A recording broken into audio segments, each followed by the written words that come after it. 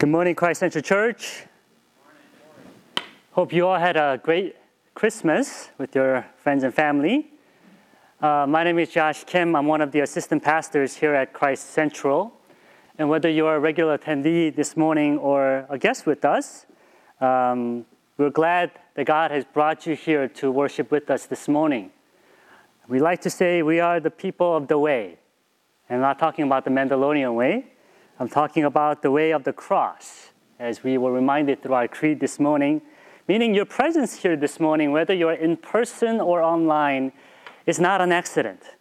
We believe that God is at work in bringing you here on this last Sunday of the year 2020 to worship our God together in this place for a particular reason and time such as this. And this morning we conclude our short series called Cinematic Christmas.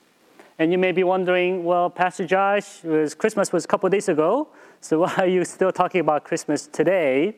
But as you could tell by the title of the message, we're going to talk about the life after Christmas. Now what? Life after Christmas that you and I celebrated. And as you can see, also the movie that we're going to talk about in light of the text today is Home Alone, a classic Christmas movie that was first released in 1990s. Can you imagine that? Can you even think far back, 1990s? And some of you were not even born back then. But this is one of the most classic Christmas movies of our time.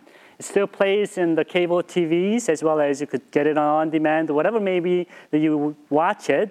It brings so much of the memories, the smiles, the laughter, and even some Christmas lessons along the way. And my family had a chance to watch it, actually introduce it to my son, who I wasn't even born back then, right? When the first movie came out, I actually watched it in the country that I grew up in. I immigrated to the States in 1993, so this came in the 90s. So when I first watched it, I thought this is what every single American Christmas was like. Right? Large family living in a nice house with a large lawn, huge family, and going to Paris for vacation. I thought that was what everybody did in the States. And soon I realized when I immigrated here, that's not the case. So in some sense, it does picture a false picture of Christmas as you and I have come to experience, especially this day in the COVID-19 era. But the movie also gives you a glimpse of some of the shared values that you and I experience. That's why the movie was not only a box office hit in the US, but worldwide. It was one of the most popular movies that people watched and still long to watch today. And along with its comedic elements, as well as different values that cut across the culture that we could all relate to, there's also a sense of fear that can be shared among all of us that this movie addresses that we all can identify with. And that is, again, the title of the movie shares being home alone, left alone, or being forgotten, or being by yourself during Christmas time. And I don't know about you, but we had a great Christmas as well. But the day after Christmas often feels like the movie Home Alone. Perhaps a lot of us, even those who place our faith in Christ, can look very similar to the culture around us. In many ways, we're bought into getting the gifts, festivities, all that good stuff. And I'm not saying those are bad stuff at all. Good things about Christmas tradition, but it is true that oftentimes Christians, as well as non-Christians, both celebrate Christmas. And it's really hard to set apart what Christians celebrate during the season of Advent, the 4 weeks leading up to Christmas, as well as non-Christians that love to celebrate Christmas. I get cards from my Christian friends during Christmas Day. I also get cards from my non-Christian friends on Christmas Day. Same thing with gifts, same thing with the celebrations, the parade, and all that stuff. Maybe we all similarly share the experience of Christmas. But the life after Christmas, on the 26th, is what should set apart those who place our faith in Christ and those who do not. Because although our life may look very similar, before Christmas, we may have celebrated like everybody else. What sets us apart, those who truly believe in Christmas promise, is what happens the day after Christmas celebration. After all the festivities, all the presents, all the good feelings that you and I conjure up during this time fade away, the question that we ought to answer is, what hope do you hold on to in the life after Christmas? Because honestly, quite honestly, 25th brings so much joy and celebration and a day off at that. But the 26th is almost the same as the day before. What I mean is, it's not like just because we celebrated Christmas, our circumstances do not change overnight. It's not like magically on the 26th morning, the COVID-19 disappears.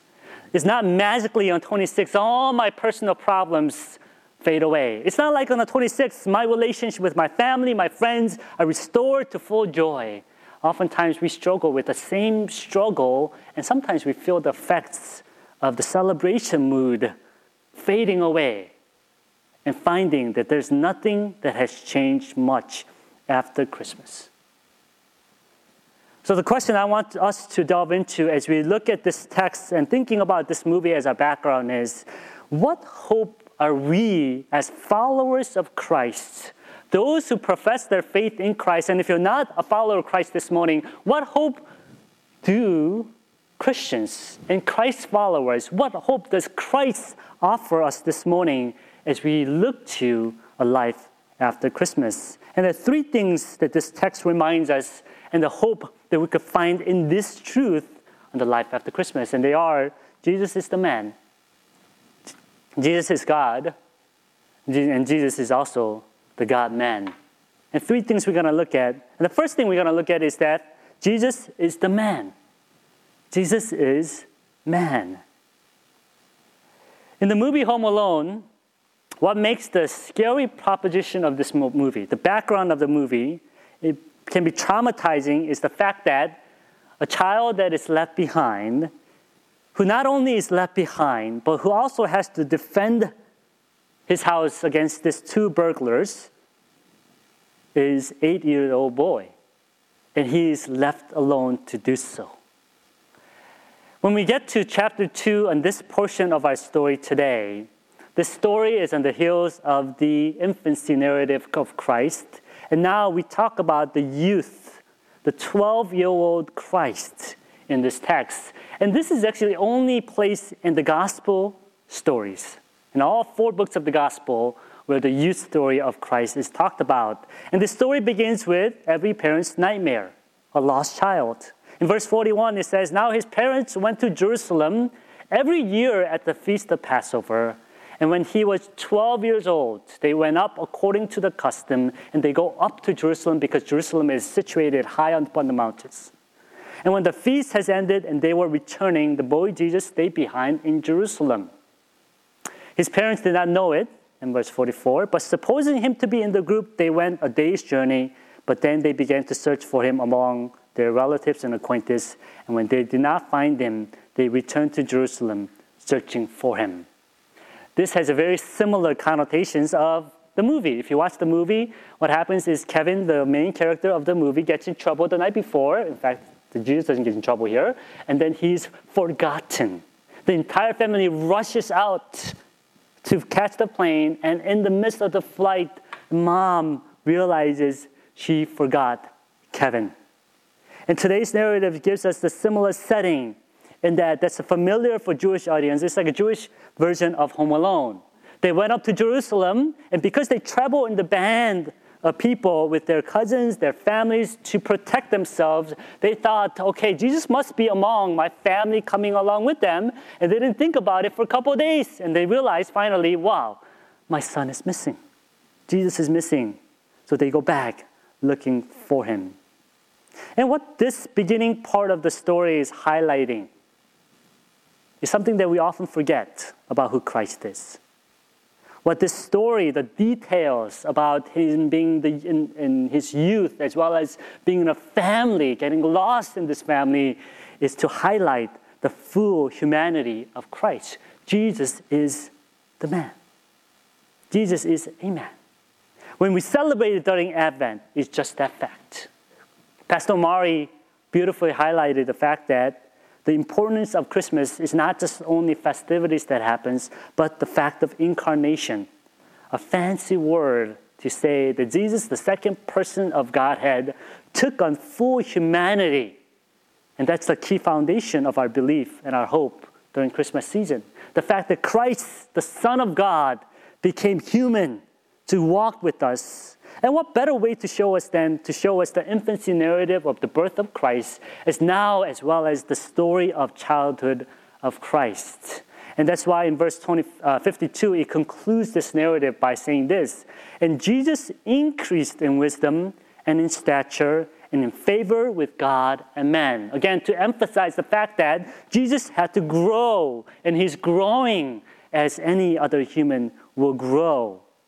And again, what Luke, the gospel writer, is emphasizing for us as we think about this great ministry of Christ that is about to happen, the great sacrifice of Christ that is about to happen, is the fact that God, the second person of Trinity, became man to walk with us. And why is that so important for us today? Why does that fact give us hope, a life after Christmas? Because if Christ wasn't a human being, as we learned last week and throughout this season, he cannot solve our sin problem. This is what one theologian said about the importance of Jesus being a man. There is a passage in Leviticus 17:11 that tells us that it is the blood that makes atonement by the life. In order for our sins to be covered, blood must be shed. But if God is an invisible spirit, how can he shed blood? And if he can shed blood, how can atonement be made? Meaning, how can he pay for the sacrifice for our sins? And the theologian says the incarnation is the answer. Jesus had to be made like them, fully human in every way, in order that he might become a merciful and faithful high priest in service to God, and that he might make atonement for the sins of the people. Indeed, Jesus was born to die, to live again, that you and I might find life in him. Again, if Jesus did not take on the human flesh, like John 1:14 tells us, if he is not born in a manger to walk, to die, to rise again, our sins cannot be atoned for. Our sin cannot be paid for and forgiven. The reason for hope for you and I this morning, a life after Christmas, is the fact that he came. He actually came. And he died. And he lived as fully human. So you and I can now have this life eternal in Christ as we place our faith in God who came and walked with us. You know, in the movie Home Alone, as we watch this main character, Kevin, who's seen as this cute but annoying and bratty, self-centered, often forgotten child, what we find in this whole story is this child is growing in his valuing his family as he embraces his neighbor. The movie hits at home for us because this child grows throughout the movie. And you know what Luke does in this story of Christ, as Christ is left home alone in the temple, is to show us that Jesus grew. And never forget that fact. As a child growing in this family from Nazareth, in the line of David that was promised, in a humble yet obedient Jewish family, Christ had infancy. He had youth. And as the Hebrew writer reminds us in chapter 4, verse 15, for we do not have a high priest who is unable to sympathize with our weaknesses, but one who is able in every aspect, has been tempted as we are, yet without sin. Why? Because he walked on earth. He took on the flesh. That means his story means more than festivities to us. That means the story of Christmas must mean more to us than just a celebration of gift giving and a vacation that extends into New Year's. That also means for children, if you're listening at home or if you're sitting here, that means he knows you. He sees you. That means for teenagers, He knows your struggle, even better than you could ever imagine possible. That means your parents cannot understand, but Christ can, God can. And even He knows you deeper than your friends could ever do. And this story, this message, this whole thing that we do on Sunday, it matters. Because God knows you and God walks with us. And this gospel story is for all of us. As He walks with us to know us, so He dies, rises again, and that is our hope. That is the way of the cross. That is the hope of Christ followers for life after Christmas. But as you know, our hope is not only in the fact that Jesus is the man, the full humanity that dwells within Christ, but we also have hope because Jesus is also God, the second person of Trinity. The second reason why we could have hope in the life after Christmas is because Christ, Jesus, is God, the second person of humanity, of triune God, second person of triune God. What is amazing about the movie Home Alone is Kevin, who is only an 8-year-old boy, displays wisdom beyond years. If you watch the movie, he doesn't act like an 8-year-old boy, right? There's a classic scene in the movie where he jumps on the bed, and in one scene he pretends and he acts like a little child.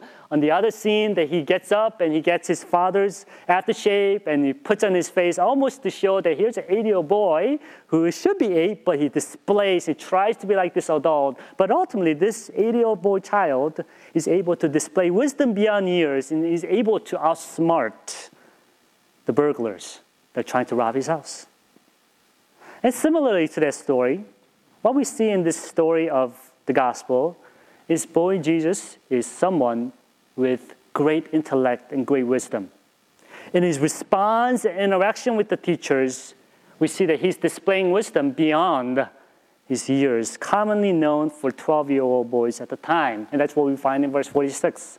After 3 days, they found him in the temple, sitting among the teachers, listening to them and asking them questions.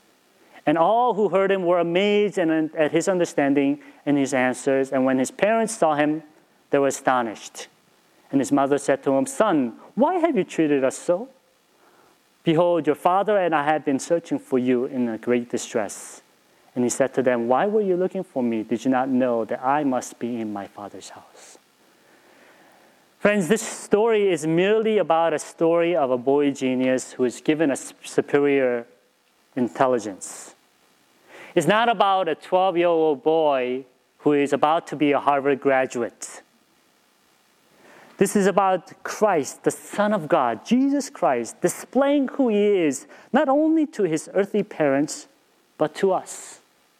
Now, the scholars debate based on this original language, the construction of what Jesus really means by, "Did you not know that I must be in my Father's house?"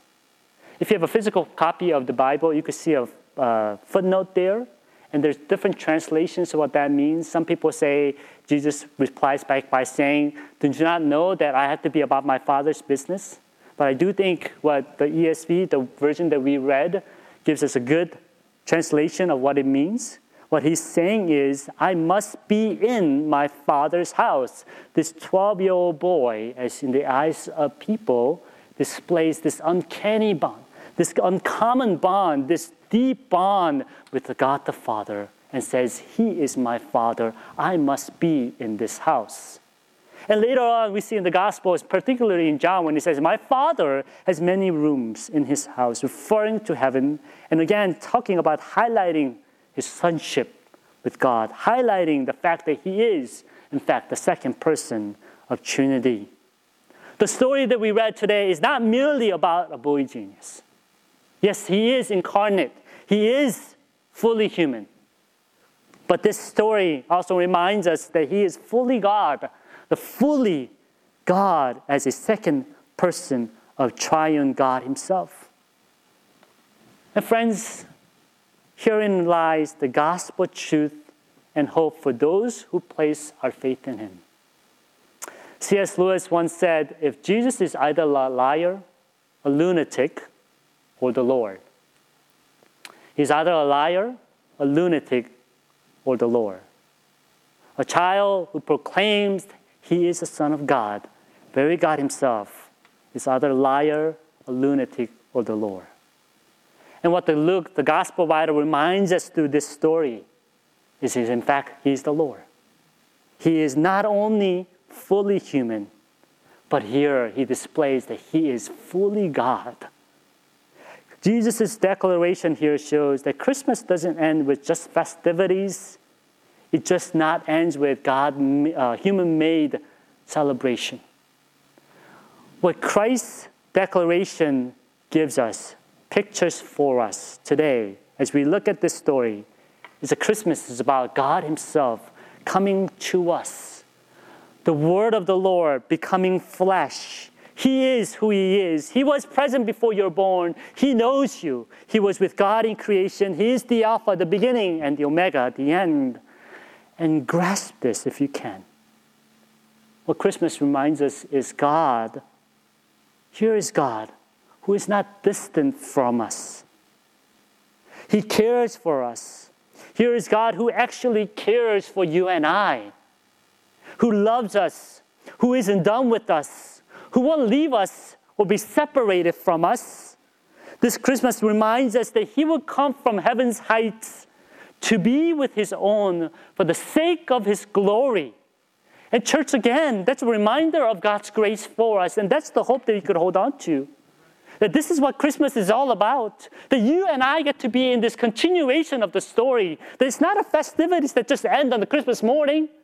But because he came to die and rose again, this God who took on humanity, you and I get to participate in the story of Christ and testify his goodness in our lives. He is the good Father, just like we sang, who loves us to die on the cross, who sent his Son to die on the cross. And this story is a continuation of what it means to be in his family. And then when you place your faith in him, you get to also be fellow heirs, to be in your Father's house. Not just on Christmas morning, not just one moment, but perpetual, eternal rest, everlasting home is our home. Because now in Christ we could cry, Abba, Father. That's what it means that Christ is fully God for us. You know, in the movie Home Alone,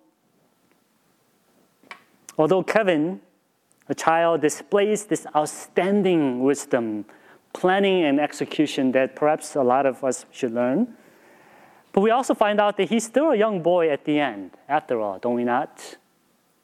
Kevin, despite all his cunning tricks, and all the punishment he duels upon the burglars, and I actually think it's pretty excessive if you think about it. One of those things knocks you out for a while, but to have all those things, it's incredible, right? Anyway, besides all these things that he puts all these burglars go through, at the end, he still gets caught by these burglars. And what does he need is he needs a rescue from a neighbor that comes to him. And this is where this illustration falls apart. Because what we see in this story is that Jesus does not need any rescue, right? He's not forgotten, and he's not left behind out of control. Did you read that throughout the story that we read? He stays behind. And he is in the presence of God's house. He is fully in control. Never once the parents come and Jesus says, all right, you failed as a parent, right? Why didn't you find me earlier? Like never once does he says, hey, you forgot about me. You, like, remember that's your duty? Like as earthly parents, you got to take care of me, you know? Like I was dying, I was starving. Never once he says that. Rather, he turns the question around and says, didn't you know that I would have to be here? Doesn't that make sense to you? Not once is he crying out for rescue and gets mad at his parents for their negligence. Again, this story reminds us that Jesus is in fully control. Rather than needing a rescue, he is here to rescue. Rather than needing someone to come and scoop him up out of danger, he will come to us in our danger to rescue us. And that's our hope. For those who place our faith in this incarnate God-man, our rescue and hope is not in the presents, the time off, the family vacations, the vaccines, all great. But as many of us are home alone, away from what we would consider normal during this time, may we never forget that no matter what circumstances you and I are in place today, our God came to us. Isn't that amazing? Isn't that amazing? Think about it, right? We are separated physically today. Many of us are not here. We can't be. But we could still gather to worship. Why? Because the word of the Lord, the very presence of God, comes to us. Therefore, when two or more are gathering in His name, His presence is there. Even though we are physically apart, we could be spiritually together because our God is our rescuer, deliverer, and He came to us. And if you have no reason to hope this morning, that is enough for us to hope in for the life after Christmas. And finally, not only do we have hope in the life after Christmas because Jesus is the man, He's also the God, the second person of triune God. But also we see this fully God and fully man coming together in Christ, Jesus, the God-man.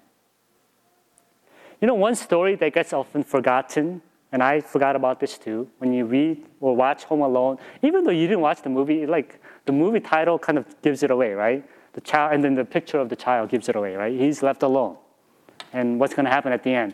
He's going to be found at the end. Anyway, what gets forgotten about this story, the movie, is the journey of the mother. We see Kate, Kevin's mother, doing everything she can do, as any mother would be, to make it home.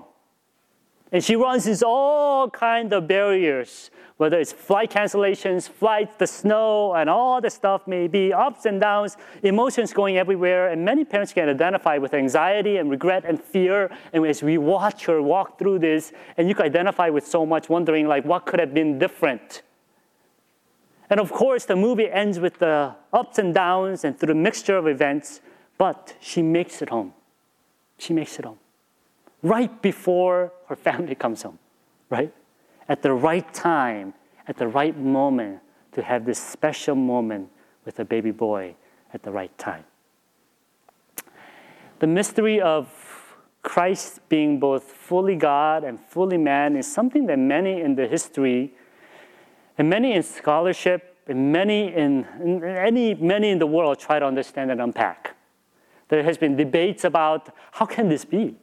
How can fully God and fully human can exist at the same time? There have been many councils, many heresies that rose at this profound mystery that we see today. And there are a few examples of isms out there that we as pastors had to spend many, many hours learning about it, writing about it, to defend it, to research it, memorize it, be tested on it, to tell you about it, and to tell you, don't worry about it, because the scripture says so. And here are some of them. There is heresy called Docetism, which denies the humanity of Christ, basically saying that He was fully God, but He cannot be fully man. It was actually rejected at the first council of Nicaea in 325. There's Arianism, another ism called Arianism, meaning Christ, Jesus, was created by God, begotten by God. He was actually not fully God in the beginning, but begotten, made by God.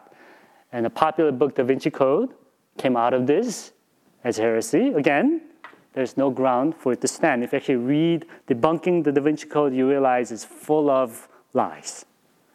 There's something called adoptionism, where it says Jesus was a child, as you see, but He was adopted by God the Father, and now that's who He is. Again, it does not stand. There's something called Nestorianism. There's two distinct persons of Christ. One God, one man, separate. Again, that's not what we see Bible is teaching. And you don't need to remember all that. And I'm not showing you all that to tell you I went to seminary. That's not what I'm trying to do. I'm telling you all those isms have been done before, studied before, debated before, all over the place. And all these things that come out today, such as Da Vinci Code, it's nothing new. It's nothing new under the sun. It's not like the church has been hiding these things for a while and all of a sudden, boom, wow, church, you've been lying all this time. Look at all these things. No, it's not that. It's been there, done that, debated, fought against, defended for a long time. And every possible effort to disprove this mystery that Jesus is fully God and fully man, as much as many people have tried to discredit that, time and time again, it was found to be false. Because as we see from the scripture, the Bible is one of the most well-studied, well-defended. Thousands of PhDs has been come out of this. And it's a testimony that has been tried again and again and again. And especially that's evident in book of Luke. Because if you see the Gospel of Luke in the beginning, the Gospel writer Luke, what he does is he compiles all the evidences and he tells us, I do this so that you may have certainty of the things that have been told to you. Again, what Luke is telling us is this testimony, this history of the Bible, of who Christ is, the fully man and fully God, is true. And there's testimonies upon testimonies, and the entire history of our conviction, faith, hope is wrapped in the fact that Christ is fully man and fully God. And the question is, how does that work? I get that there's isms, but how does that really work? And here's what Apostle Paul, the greatest theologian ever lived, says about this mystery. He says, it is a mystery. It is beyond our understanding. Even Paul, who probably saw and understood more than many of us will ever say, says there's no way to describe this. It's a mystery at that. And here in Mary's response to all the events that happens, and many more for sure that's not recorded by Luke here, gives us a glimpse of what this mystery means for us as well today. Notice what it says in verse 50. And they did not, and it's talking about Joseph and Mary, understand the saying that he spoke to them. In verse 51, it says, and he went down with them and came to Nazareth and was submissive to them. This God-man was. And his mother treasured up all these things in her heart. Mary treasured up all these things in her heart. You know, during Christmas, there's one song that drives all the pastors crazy. We love all the Christmas songs and all that stuff, but there's one song that makes us go crazy because this song has theological flaws all over the place. And the song that we talk about is, Mary, Did You Know? And the song goes something like this. Mary, did you know that your baby boy will one day walk on water? Mary, did you know that your baby boy will save our sons and daughters? Did you know that your baby boy has come to make you new? This child that you deliver will soon deliver. Mary, did you know that your baby boy will give sight to a blind man? And again, and the chorus goes like, Mary, did you know? Mary, did you know? And many people have covered this. Great song, but it drives us crazy. You know why? Because the Bible says Mary knew, right? Because the angel showed up and said, hey, Mary, you know what's going to happen? Let me tell you what's going to happen.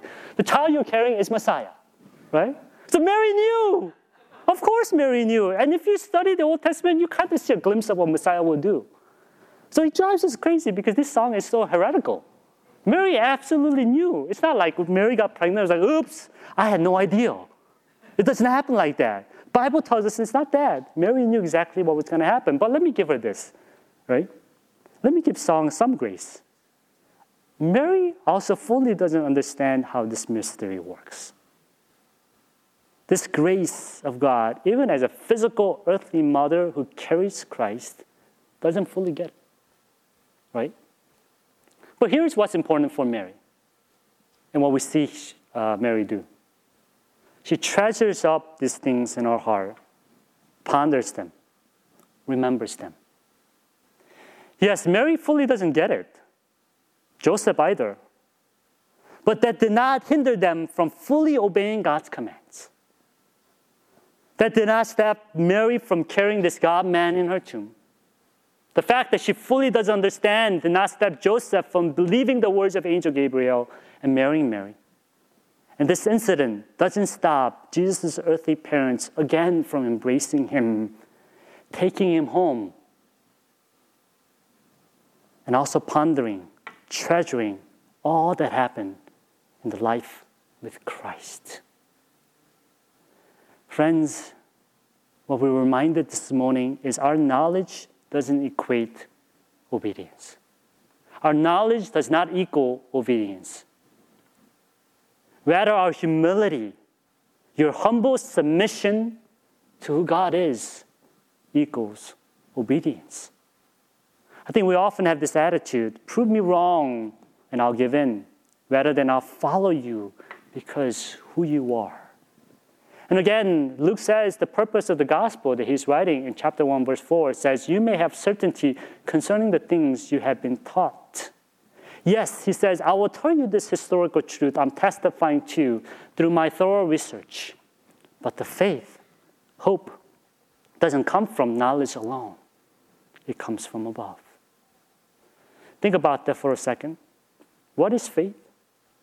Yes, we ought to have the reason for the hope that you have.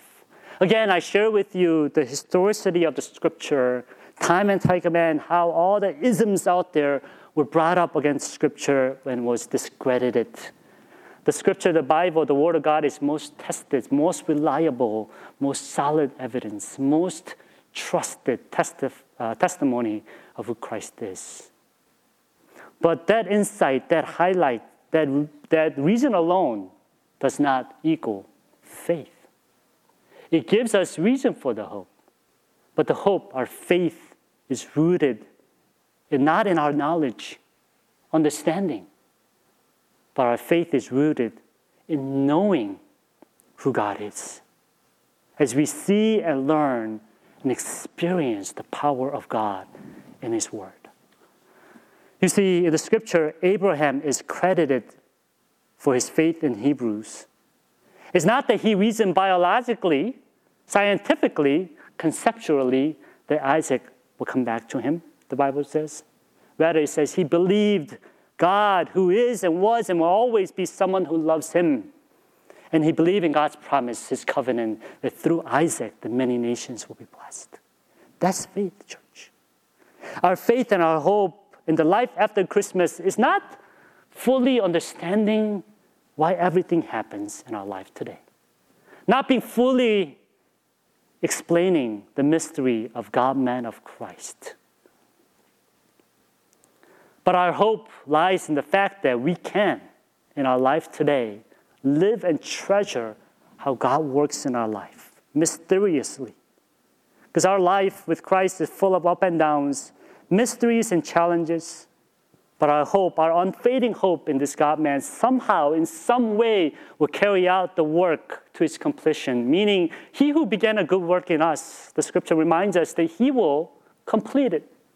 Despite our failures, our struggles to obey, despite our sin, he will do it. And that's the reason for hope. And that's the reason for grace.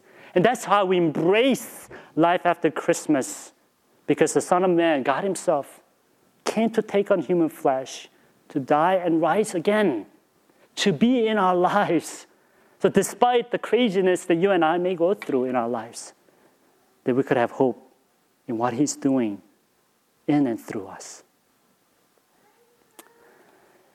It's been a very tiring month for my family.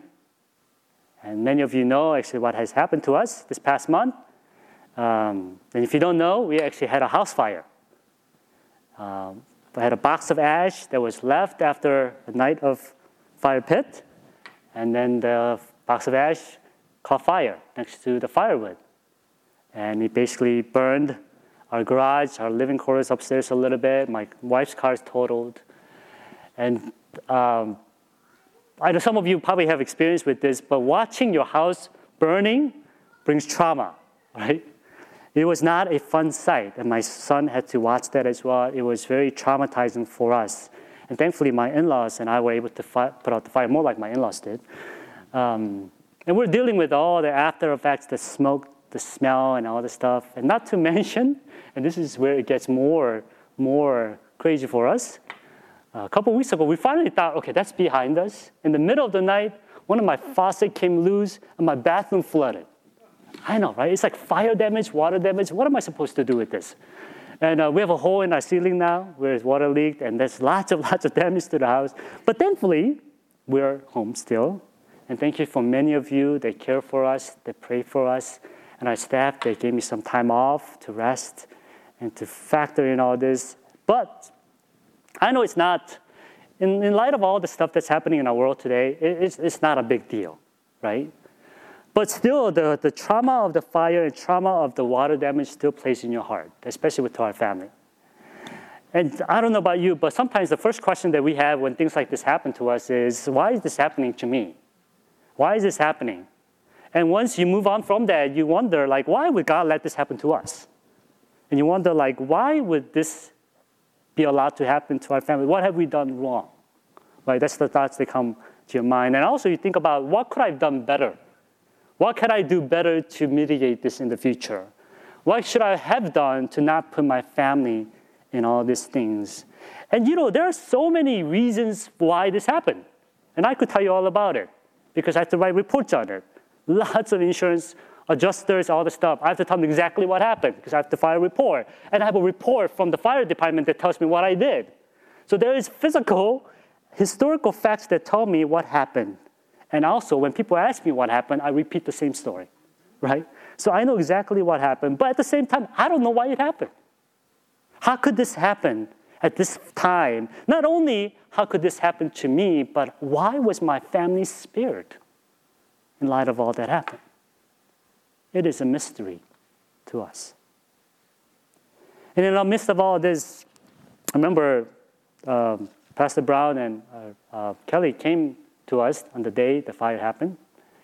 And then they sat with us, they bought us meals, and they just put their arms around us. And one thing I still remember to this day, and our First Lady, Kelly, embraced me and just told me this, looked in my eyes and said, Brother Josh, you just need to sit in God's grace for a while and just wait on Him. And I was like, yeah, that's right, of course, I'll do that. But man, that's easier said than done, guys. Honestly, it took me this entire month. Well, actually, maybe I'm still trying to figure that out. Sitting in God's grace, what does that mean, right? Not fully understanding why or when and how. And throughout all this ordeal, one thing that God has reminded me is perhaps sometimes we don't learn, not because it's not that we don't know, it's because we don't sit and listen and ponder and remember. And what God has taught me and has continued to teach me is what it means to ponder, wonder, wrestle. And I'm not sharing this again. In light of all the stuff that happened in the year 2020, there's so much that happened in our life. Many of us lost many things, not just lives of those we love, community, people, experiences. We have people dying, losing their livelihood, jobs. And I'm not trying to trivialize any of that. But what I want to emphasize as we think about this story that is mystery to us, that often gets attacked because it just doesn't seem to fully make sense to our rational human mind. What this story reminds us again and again and again is that no matter what craziness you and I are going through, in our confusion, not fully knowing why and what's of the world, perhaps what we're called to do is to sit, ponder, and treasure. And I believe that is the picture Mary is showing us. Mary fully doesn't know it here. Surely not fully understand how this incarnation works, how this death on the cross, resurrection works. Because she has to be discipled. She's not God. She's just like us. She has to learn. She has to grow. She had to learn, understand, and won't fully understand until she gets to heaven. Just like all of us. And this year, 2020, reminds us that we may fully not understand exactly what is happening. And our hope in the midst of that is not that when the calendar year changes, things will change. It's not having hope in who's in the office or who is not in the office. It's not only hope in the vaccine that is coming, all good things. But for the followers of Christ, the hope that you and I have, not only in this year alone, in the mysteries of life that you and I will go through, not just this year, 2020, but the years that will come. The hope that you and I could have is not to figure all these things out, to give a rational response to that. But the way that we could have hope is to sit in God's grace, to ponder, to treasure, to know that our God is good God. Our God, who himself reveals himself to be in the scripture, is a loving God who loves us, who sent his son to take on full humanity so you and I can be rescued. That's the hope that I have. And that's the hope I believe we are called to have and testify to the world. And that defines our life after the events of Christmas. In Christ alone, we could have hope. Let's pray. Church, pray with me. Father, as we come on this last Sunday of 2020, Lord, there are many things in our life that is very difficult to understand and comprehend. Many things that we have doubts about and wonder, why would good God let all these things happen? And why would good God still not take things away? And why would good God let us suffer through all these things? And many questions abound in our hearts, even this morning, even life after joys of Christmas. And as we gather this morning, as we listen to the word, as we sing these praises, Lord, we don't fully get it. But we fully rest in the fact that, again, time and time again, the scripture reminds us that you are our good God who loves us, who works all things for those who have been called according to your purpose. That God will never leave us, forsake us. There's nothing that could separate us from the love of our God. And there's no condemnation for those who in Christ Jesus our Lord. And that's the hope, that's the promise that we hold on to as we face the new year that's coming, as we face new challenges, as we face difficulties, as we face uncertainties. We place our hope in our ultimate Savior, fully God, fully man, mysteriously present together for our sake, for the glory of God. Thank you, Lord. In Jesus' name we pray. Amen.